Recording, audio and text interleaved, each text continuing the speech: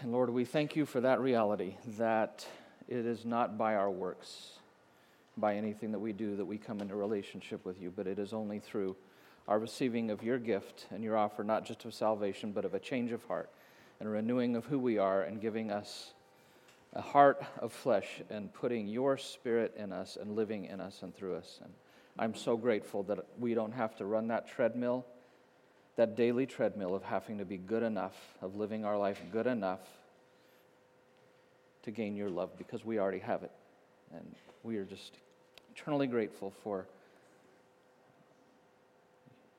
your plan of salvation and restoration for us. And we pray in Jesus' name. Amen. Morning, everybody. School's back in gear, right? In fact, so in light of that, anybody who's in education, I'd like to ask for you to stand. Is there anybody here? I know there are. Anybody in education in any form. Now, probably not students. We will pray for you next week. But if you're an educator, if you're a para, if you're in administration of any form, we would like you to stand. Because school's, it's off and running, right? You guys, university starts tomorrow, I think. Running hard. And we would like to honor you and give thanks for you, because the role you play is so significant. Jesus was known as a teacher. That's what his followers called him frequently. And you have a lot of young little lives that you're dealing with, or even old little lives, whatever. I mean, Steve, I guess yours aren't so young and little, huh? But can we pray for them? I'd like to do that. So, Lord Jesus, you were called teacher by those who are most close to you. And so today we bring before you with great thanksgiving all of the educators here today. And we ask that you would grant them an abundance of your wisdom. Need so much wisdom in this day and age. So prepare their hearts, not just with wisdom, but to have welcoming hearts and to love those that you give them.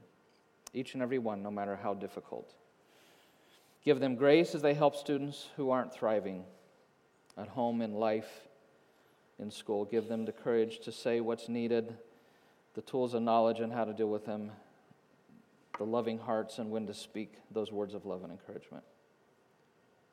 Lord, these educators, that's a tough row to hoe sometimes, so please provide them strength when they feel weak. And when they feel unseen, remind them that no moment, no act of love goes unnoticed by you. Lord, they're shaping the future in just so many small, incredible, important ways, so many people every day, so we ask your blessing upon them. May they even just give them an occasional glimpse of how their faithfulness will forever impact a child and generations to come. So, Lord Jesus, help them to serve you as you deserve. Help them to give and not count the cost, to labor and not ask for a reward, and to be satisfied in knowing that they do your will day by day. We pray in your good name, our teacher, Jesus. Amen. So, thank you. Can we give these guys some applause?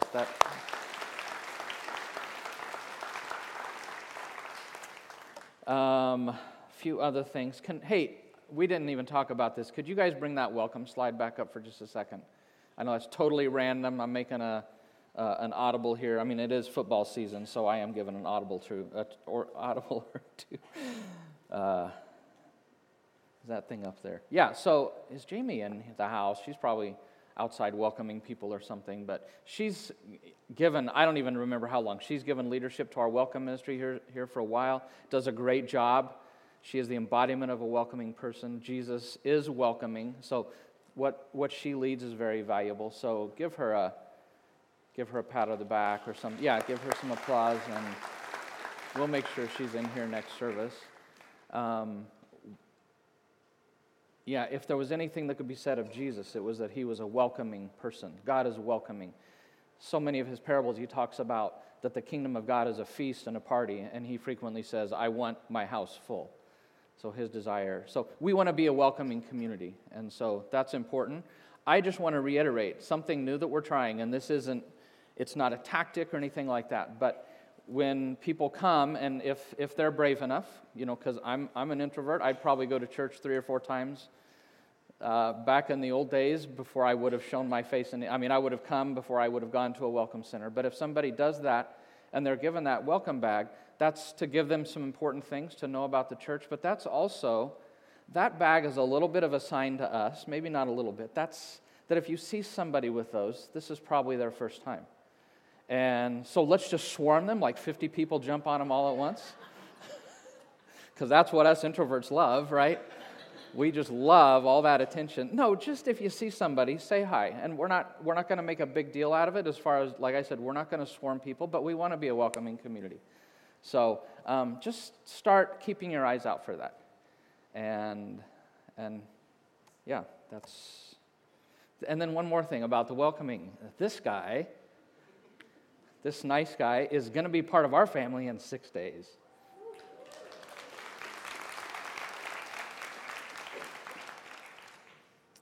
So, all right.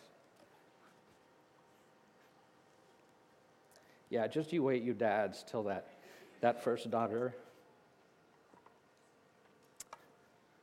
Yeah, so just about us being a welcoming community. This week, we had the chance to live out our mission because we want to be restoring. God cares about all things, right? And we're restoring all things to God, one person, one place at a time. We got to do this twice in kind of a bigger way this week.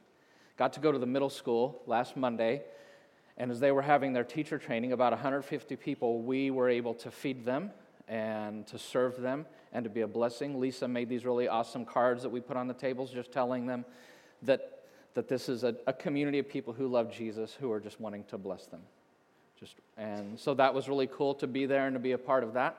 And then also this week, the blood drive was here, 3 days. And it was just packed with people constantly. And that picture doesn't even do it justice because there were even people over on this side. But we got a chance to be a blessing to our community and touch people through that way. So I love the ways that we are touching our community holistically in whatever way that we see a need and that we can be a blessing to people and to show the blessing of God to them. Because we are blessed to be a blessing. So just wanted to give a shout out to everybody who was involved with all of that. And one more thing. Last Sunday we had a communion or the Lord's Supper. And we, in doing that, I had, I think, 5 guys that were picked out that were going to walk the aisles. And last week, after our last communion, we talked about we needed to have a gluten-free option because there are people who that is really important. So we did that, and so I had a sheet for all the guys who were helping do the communion service who were doing the rows, and then I had another sheet for the individual that was going to have the gluten-free option. So I had people raise their hand if that's what they needed, and we got it to them. And I had, from emails, I knew who was doing that first service, so I had their name written at the top of that. And then second service, I hadn't heard from anybody, and so I just decided what I would do is I would randomly ask somebody before second service. So I had written at the top of their sheet, instructing them what to do, gluten guy. Okay, gluten guy. I didn't know who it was going to be, but it was just going to be gluten guy. So gave that paper to that individual, and then that individual, through another person, because they just weren't quite willing to do this to my face, I think. Not really. Through an individual, I got that paper back after the service, and they had made a note on their paper that they wanted me to see that was actually quite significant. So here it was, gluten guy, but I don't know if you can, I really went to school, for all of you educators, okay? I did go to school. I was good at spelling, really. I was. So he, underlined it, question mark, definition, an excessively greedy eater, so I had my vocabulary lesson of the day. So I just want to tell glutton guy, actually it was a Freudian reference. It was just, there was more going on than you realize. So that was pretty funny. What's funny is these things keep happening with the same guy. So I appreciate him a lot. So, all right. Are you ready to jump into the Word of God? after all of that. Okay, so we've been doing Proverbs, the fine art of living well, and wrapping it up today, but I'm going to wrap it up by doing something a little bit different. Because in doing Proverbs, I love the book of Proverbs, I always have. I find it very practical, come back to it at least once a year, and God always speaks to me about new things that He's wanting to work on in my life through it. But there is a great danger in just doing a series on Proverbs. And here's the danger, that somebody might have come this summer, or maybe they've been new for a few months, and they've been in this study on Proverbs, and they've been listening to it. And it's a lot of these great little pithy moral statements, like how to live life, right? Like last week, above all else, guard your heart, for it's the source of life. It's the source of everything you do. And they're important, and they have important truth. But in doing Proverbs, it could it could be easy for a person to leave here and think what Christianity is and what the Bible and Jesus is about is being a good person and following rules and just having moral improvement to your life. In fact, I got asked this a lot when I used to work with international students. They would ask me, or a lot of them would have the initial image that what Christianity was this whole thing of moral improvement, or we'll call it moral reformation. And I really felt like I needed to end Proverbs by saying something really important, that Jesus and the Bible is not about moral reformation. I'm not like one of those guys that when I talk, I like people to repeat. I mean, you repeat some things I do, but I'm not repeat my phrases, this phrase or something, but this one's so important, I actually want you to do it. I would like for you to say with me, not moral reformation. Can you do that? Ready? Go. Not moral reformation. It is not about moral reformation. Jesus is not about just learn some good rules, add them to your life, and just slowly get a little bit better, get more moral, become a better person. That's not the point. And here's what moral reformation would say, is I am basically okay. I probably don't have a lot of things wrong in my life. My life needs a little tweaking. I just need to change this little thing here in my life, that little thing there in my life. I have the power to adequately change myself. I can just take these Proverbs, apply them to my life, and that'll change my life, right? I can simply change myself through moral improvement or self-help techniques. Just give me some rules, a list of moral rules. Self-help techniques are all I need. I can get that out of any religion or any self-help book.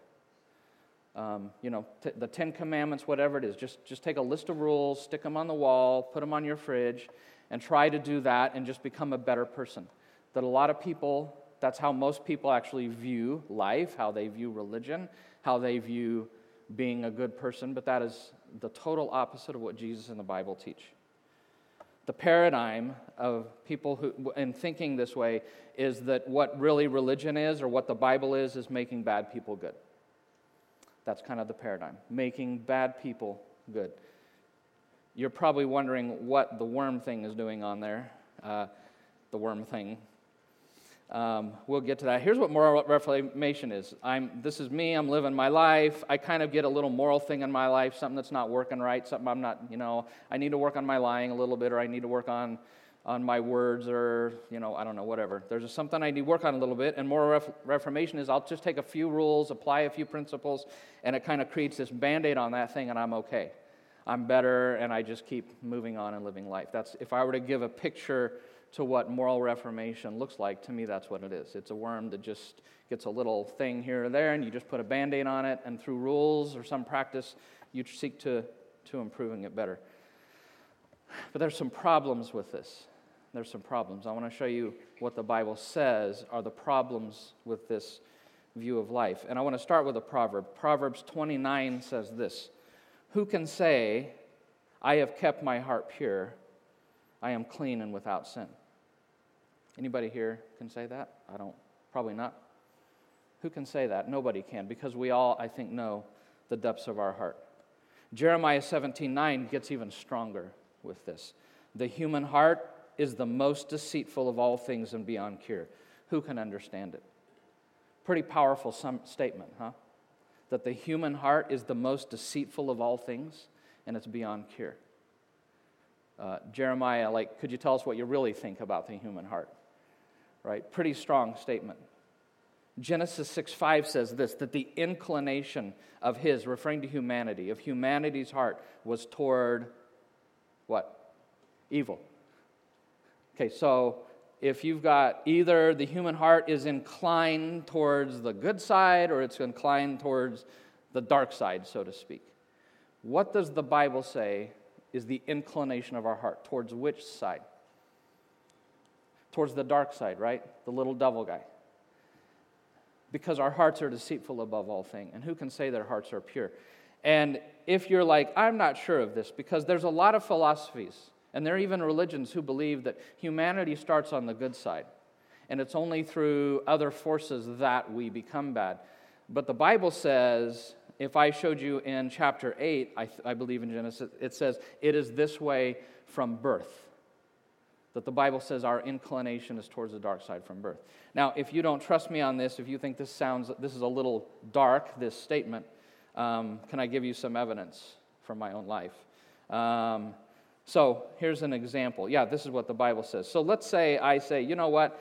When we have pizza, I tend to eat too many slices. So in January, I make the resolution that when we have pizza, it's only 2 slices for me, and then I'm done, and I'm going to let the family have the rest of it. And how long do most New Year's resolutions last? How many weeks would you say? How many? 3?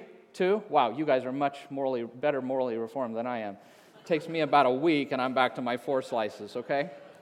Right? The thing that I want to do, the thing that I commit to do, that the inclination of my heart isn't to doing that thing, but the inclination is towards the thing I don't want to do, right?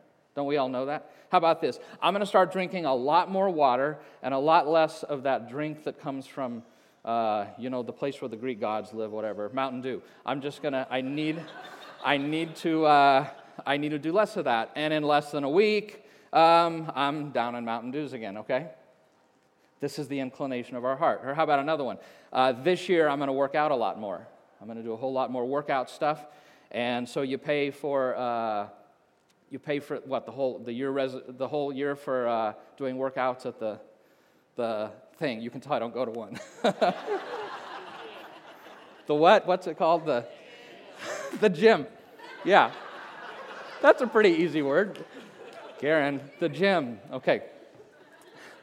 By the way, do you know what gyms call most of us who sign up for a year? Just 100% profit, because most of us don't ever go back, right? So what ends up happening is this becomes reality, right? You're going to go to the gym every week, and it ends up you're just spending more time on the couch, watching movies and all of that. This is human nature. I think this is true of all of us, that the reality is that the inclination of our heart is in the direction towards the dark side. That is the inclination. It is hard to do good. The heart is deceitful above all things. Jeremiah 13:23 says of the human heart, can a leopard change its spots? Can you change your heart? Can you change that inclination of your heart? Can you change the deceitfulness and the inability to cure it? Is that something that can be changed? And the answer is, it would be what? No, a leopard can't change his spots. I can't change my heart. Let me show you some really key scripture on this. Colossians 2. Powerful text that I come back to quite a lot. Why do you act as if you still belong to this world by following rules like these? Don't handle this, don't taste that, don't even touch that thing. These rules refer to earthly things that are gone as soon as they are used. They are only human commands and teachings. They seem to be wise. Moral reformation seems to be wise, but they're only part of human religion. They make people pretend not to be proud, and they make them punish their bodies. But this is really crucial. They do not really control the evil desires of the sinful self. Having rules, putting things on walls, whatever paper. I'm not saying we don't do that. We don't put verses up and that kind of thing. That will not change your heart.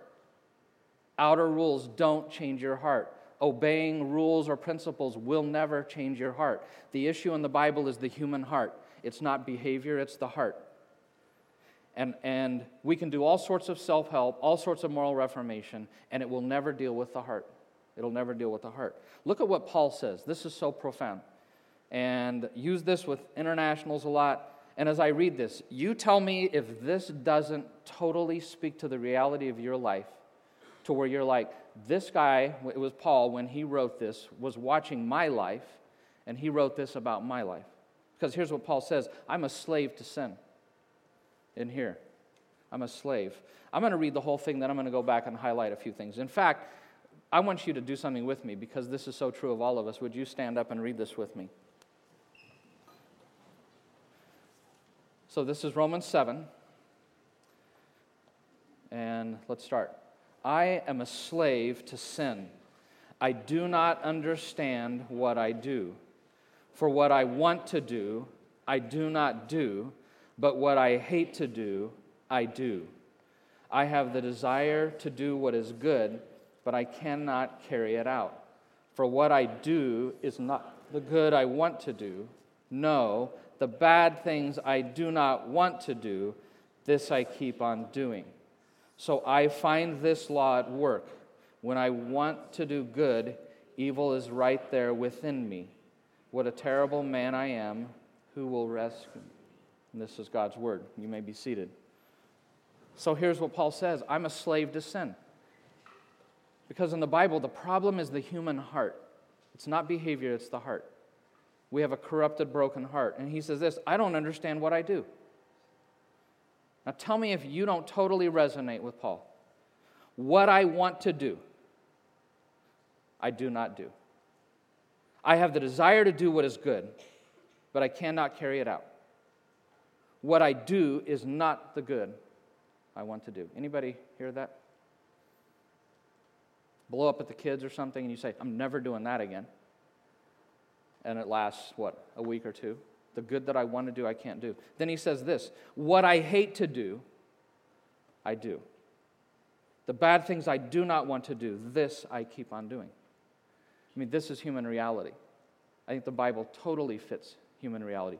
The inclination of our heart is towards the dark side. We are a slave to sin. We struggle doing the good we want to do. We struggle constantly doing the things we really don't want to do. And the question that he asks when he says, I'm a slave to sin, is who will rescue me? And we'll come back to that in a minute. So the human heart is the problem in the Bible. The human heart's the problem. We all struggle with the heart. That's the whole point of the Old Testament, of the story of Israel, and their continual failure. God rescued them, delivered them from Egypt, gave them His law, and His law did not change a single heart because it's incapable of changing the human heart. The law, any rules on the wall, anything, it's external to me, it's outside, and I can long for it, and I can want to do it, and there's nothing wrong with them. We're told the law is good in Romans, but the law is incapable of changing the human heart. And this is our struggle. And I mean, those of you, us who are getting old, I think you all know the reality. The older you get, the more you realize how much darkness is in you and how deeply rooted it is. As you get older, you may learn to be better at some things, but as you get older, your awareness of the darkness of your heart just increases. And this is the problem according to the Bible. So the problem with this whole thing of moral reformation, number one is it's a bad heart. I have a deep root of darkness in my heart that I cannot remove. And my life needs a totally new OS, a totally new operating system. I need to have massive change in my life, not tweaks. I've got to have some massive change internally in here. And the second problem is not only is my heart bad, but I'm powerless. I do not have the power to adequately change myself. I need God to totally change me from the inside out. I need God Himself to change me from the inside out. So, what's the solution? Radical spiritual transformation. The Bible does not teach moral reformation. It teaches radical spiritual transformation. This is our need. The solution is I needed, we all need to be made new. Only a new and transformed heart will give me what I need. I need a new birth where God gives me a new heart and a new spirit. That is the human need. Not being a better person. A new heart, spiritual transformation. I want to show you a couple scriptures that relate to this.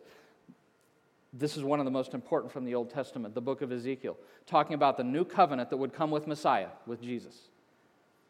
And here's what God said, I will sprinkle clean water on you, and you will be clean. I will Now listen, look at the eyes, because I bolded them in here. This is God talking, all right? I'm going to sprinkle you clean. Not you, I will. I will give you a new heart. Really important word in the whole Bible. This is a gift. It's not something I do to earn. I will give you, what will he give us? A new heart.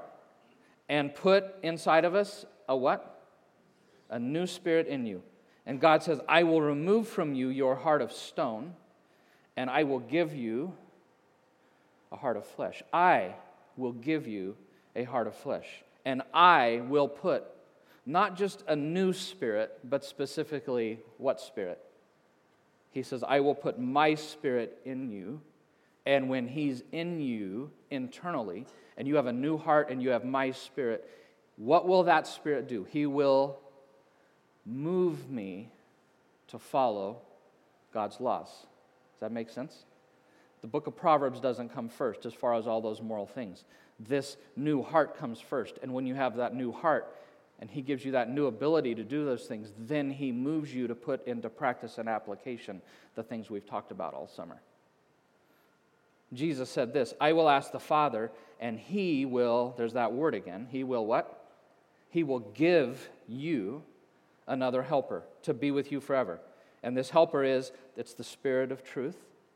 He will live with you, and most importantly, he will be in you. It's all about the heart. It's all about a new heart. It's all about a new spirit. It's all about being changed and transformed internally.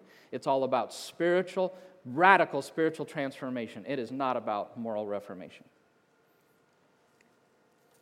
We need to be saved from ourselves and changed by God.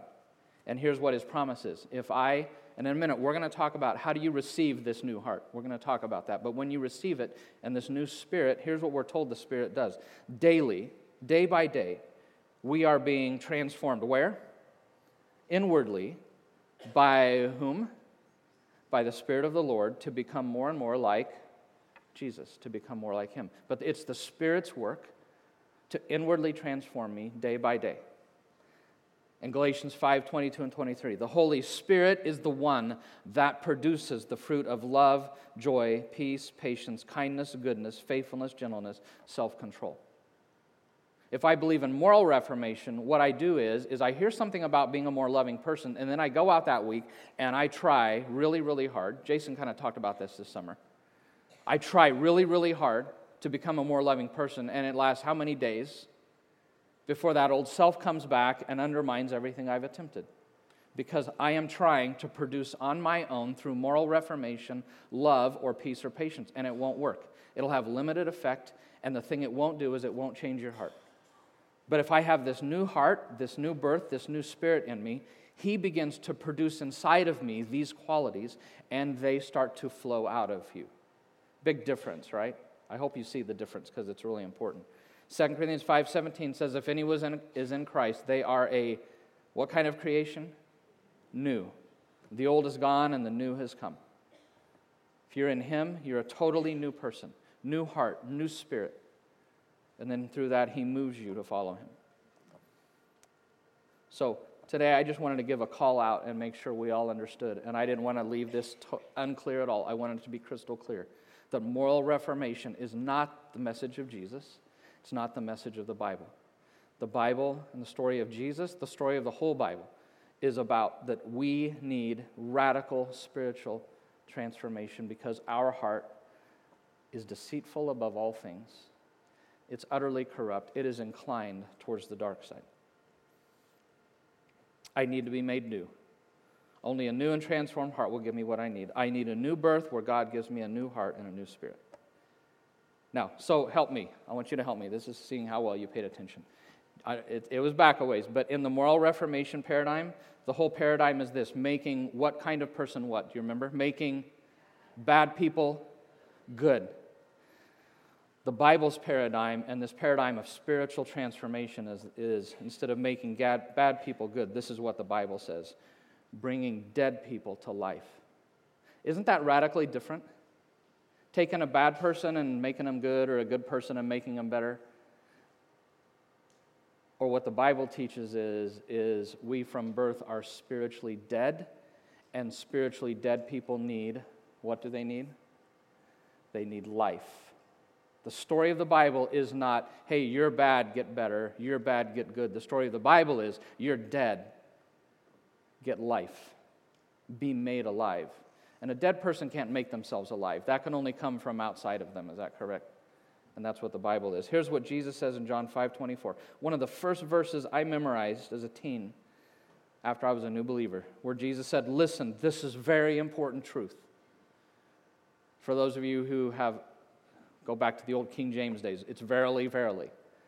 But listen, this is very important truth. Whoever hears my words and believes him who sent me has eternal life and will not be judged, but has crossed over from, what? Death to life. That's the message of Jesus and the message of the Bible. Not moral reformation, not bad people becoming good people becoming better. It is dead people with a dead heart, inclined towards evil, with a heart that's deceitful above all things, needing a new and living heart, a new spirit, needing to go from death to life. Charles Spurgeon said, Christ did not come to make bad men good or even good men better. He came to make dead men live. And C.S. Lewis in Mere Christianity said, God became man to turn creatures into sons, not simply to produce better men of the old kind, but to produce a new kind of man. It is not like teaching a horse to jump better and better, but like turning a horse into a winged creature. It is not mere improvement, but transformation. This is the whole of Christianity. There is nothing else. There is nothing else. Not moral reformation, but radical spiritual transformation. So the Bible's not a message of moral reformation. That is simply not enough. The Bible teaches that we need a radical spiritual transformation. We are dead and need to be made alive. We need the type of spiritual metamorphosis that only God can bring. You guys know metamorphosis? Yeah, that's why I've been having this butterfly. Radical spiritual transformation means spiritual metamorphosis. Going from being one kind of thing to a totally new, radically different kind of thing. That is what the Bible is all about. So I just want to take a minute. In your bulletin, a couple things. There's like a big sheet that has all of this on it. And I put that in there because I have this conversation a lot with people who think that being, in their mind, religion, and a lot of religion is about becoming a better person or a good person, and they don't understand that in Jesus and the Bible, it's not about becoming a good person, it's becoming an alive person who is dead spiritually. Totally different message. So I put that in there just as a resource that if you ever want to use with somebody, that you can. There's also a half sheet that has John 3 on the back of it. And we're not going to spend a lot of time, but I just want to take a minute and look at what I think is the key passage that talks about this. And it's John chapter 3. And we're going to draw on this a little bit, so if you want to take that half sheet that has it, and if you want to draw some, you can help me. But it says, there was a man named Nicodemus who was one of the Pharisees. That was the highest religious leaders in his culture. They were the religious guys of his day. He was a member of the Jewish ruling council. He was the top 70, one of the experts in their religion. He came to Jesus at night, probably because he was afraid of being seen by the other 70 or the other Pharisees, but anyways. And he said, Teacher, we know that you're a teacher sent from God. No one can do miracles, the miracles you do, unless God is with him. And Jesus replied, Listen, this is very important truth. Unless one is born again, he cannot see God's kingdom. Nicodemus replied, Now, but if a man is already old like me, how can he be born again? He cannot enter his mother's body again. So how can he be born a second time? And then Jesus said, Listen, this is very important truth. Unless one is born from water and the Spirit, he cannot enter God's kingdom. A person's physical life is born from his human parents, but a person's spiritual life is born from the Spirit. Don't be surprised when I tell you, you all must be born again. Now, when I do a text, there's a couple things I do, and I want you to help me with, to really get the main point. And this is pretty clear, but I always like to do things like circle repeated words. So can you guys help me? There are some really significant words repeated in here. What are some words you guys see repeated in this text? And say it loud. Oh, and by the way, yeah, so I can hear you, because again, in aging, my hearing is shot. I can't not only not know I don't know what a gem is, my hearing is shot too. Also, let's not focus on words like of or the so much. We want to kind of focus on bigger words. So, all right, somebody said something. Listen. That was awesome. That wasn't the word in the text. That's like, Garen, listen. Now the word is, listen. What, twice at least? And I don't want to do that. I want to do red. Listen is here, and it's in verse 5. Born. How many times do you see born? I'm going to do that one in green. I see it here. Unless one is born, be born. So born here, born, and I know isn't the word birth in here somewhere? Maybe not. I thought the word birth was in here. Do you ever see a word connected with born, repeated more than once? What? Again. At least twice. I might be wrong, but if there's more, let me know. Born again. Any other words that you see repeated? What's that? Yeah, very important truth. In fact, it goes with that listen. Listen. This is very important truth. Listen. This is very important truth. Pretty important, don't you think? Okay. What else? Unless. Yes, I know it's at least twice, but it could be more. Unless one is born again, and unless, is that the only two? And there's one more? Which verse? In verse 2. Teacher, we know a teacher. No one goes, unless. Yeah, so he takes this word unless, and Jesus almost is playing with it and saying, no, let me tell you, because he totally changes the subject. Let me tell you an unless that's more important. Okay, what else? What's that? There is on the firstborn, yes, which would be very similar to, okay, here it is. So there's 3 of those. Thank you, Mark. That's why you're up there. He told me, I'm sitting in the front row to watch you. So that's what he was doing. He knew that thing. Any other things? There's at least another phrase to me that really stands out. What's that? Life. And what verses do you see that? I see it here. Yeah, physical life, spiritual life. Another one to me that stands out is kingdom of God, occurs twice. And that's really connected to unless one is born again, he cannot. Interestingly, the first time he says see, and the second time he says enter. That cannot is a pretty strong word, don't you think? Cannot see the kingdom, cannot enter unless what? What's the word that's most repeated, the most critical word in all of this? Born. And then specifically born again. Born a second time, right? So unless a person is born again, they can't enter the kingdom, they can't even see the kingdom. Pretty crucial teaching, don't you think? And, I mean, there are words in here, the Spirit down here. The Spirit occurs, the word spiritual, but Spirit occurs a couple of times. Connects us a lot to like the Ezekiel passage. So here's what's interesting. Here's the question then.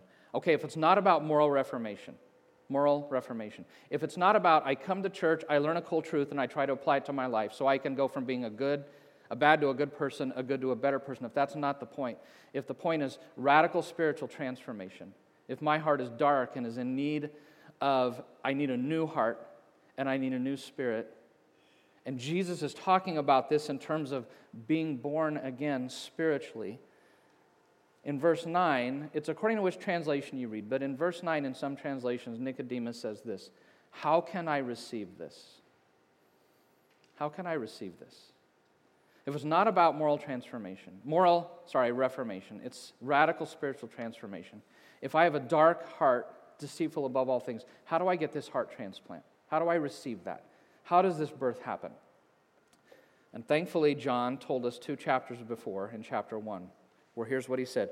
Jesus came to his own, but his own did not welcome him.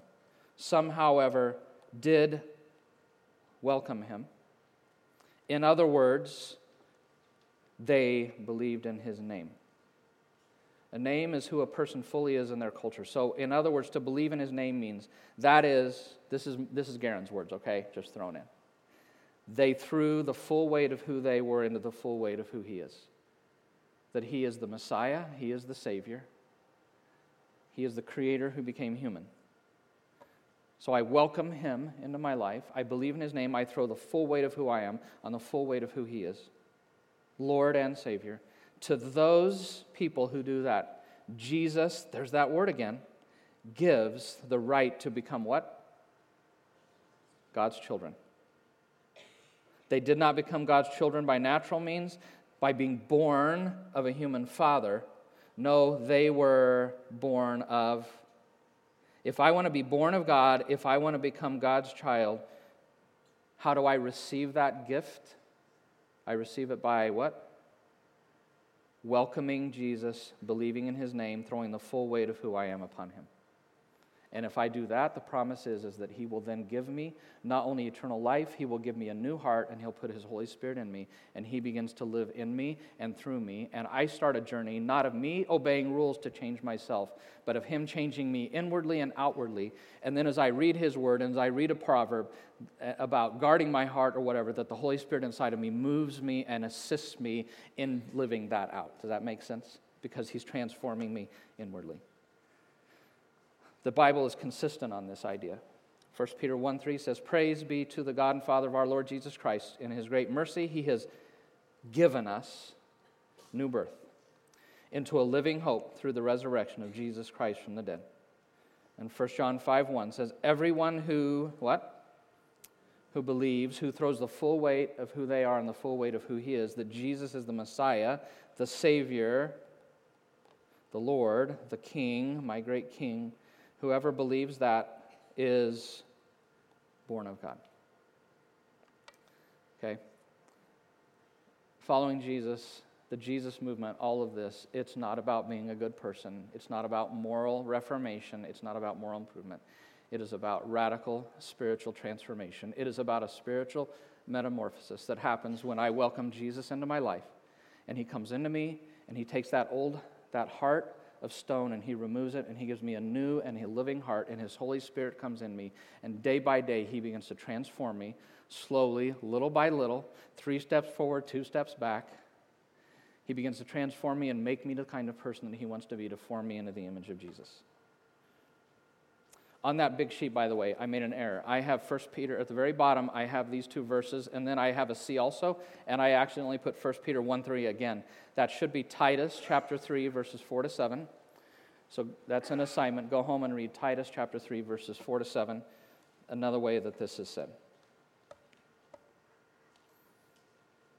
So there may be somebody here today who's like, I thought this thing was all about just being a good person.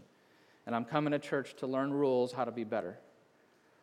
And hopefully you're leaving here today, one, crystal clear that that's not the point. That that's not the point at all.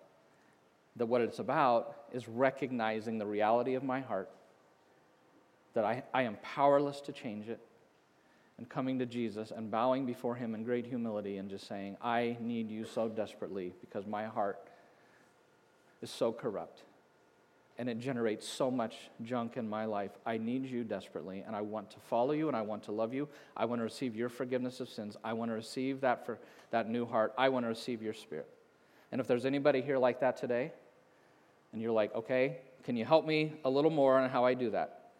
This may be a little wordy, but this is the kind of thing that you could say to him to be inviting him into your life to receive the new life that he promises.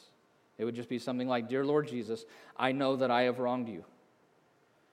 Though you created me for yourself, I've turned my back on you and I've lived for myself, seeking after other things. And I'm tired of my old life.